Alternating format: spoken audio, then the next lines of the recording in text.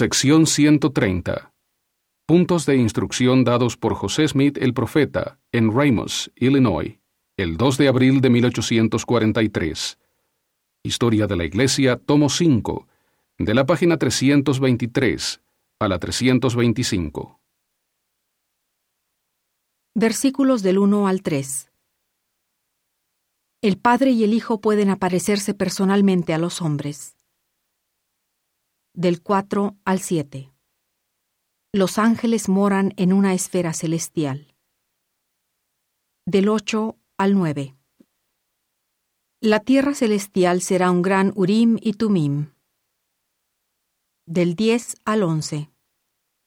Se da una piedrecita blanca a todos los que entran en el mundo celestial. Del 12 al 17. No se le comunica al profeta la hora de la segunda venida. Del 18 al 19. La inteligencia que logremos en esta vida se levantará con nosotros en la resurrección. Del 20 al 21. Todas las bendiciones se reciben por motivo de la obediencia a la ley. Del 22 al 23. El Padre y el Hijo tienen, respectivamente, un cuerpo de carne y huesos. Cuando se manifieste el Salvador, lo veremos como es. Veremos que es un varón como nosotros.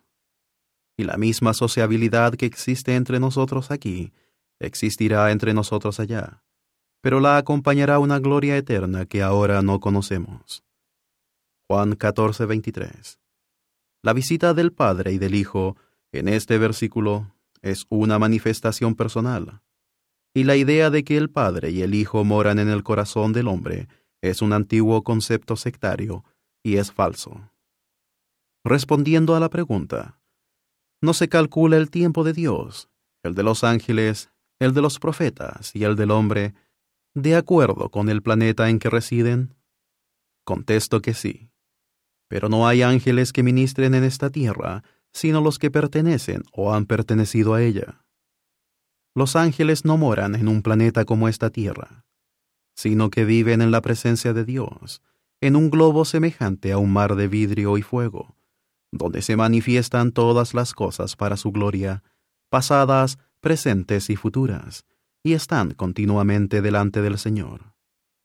El lugar donde Dios reside es un gran Urim y Tumim.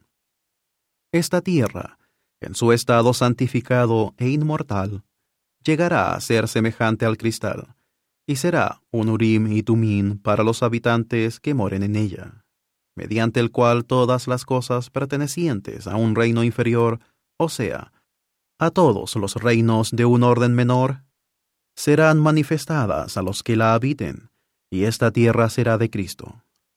Entonces la piedrecita blanca mencionada en el Apocalipsis, capítulo 2, versículo 17, se convertirá en un Urim y Tumim para toda persona que reciba una, y por ese medio se darán a conocer cosas pertenecientes a un orden superior de reinos. Y a cada uno de los que entran en el reino celestial se da una piedrecita blanca, en la cual está escrito un nombre nuevo que ningún hombre conoce, sino el que lo recibe. El nombre nuevo es la palabra clave. Yo profetizo, en el nombre del Señor Dios, que las dificultades que causarán el derramamiento de mucha sangre antes de la venida del Hijo del Hombre empezarán en Carolina del Sur. Probablemente surgirán a causa del problema de los esclavos. Esto me lo declaró una voz mientras oraba sinceramente en cuanto al asunto, el 25 de diciembre de 1832. En una ocasión estaba orando con mucha diligencia para saber la hora de la venida del Hijo del Hombre, cuando oí una voz que me repitió lo siguiente: José, hijo mío, si vives hasta tener 85 años de edad, verás la faz del Hijo del Hombre.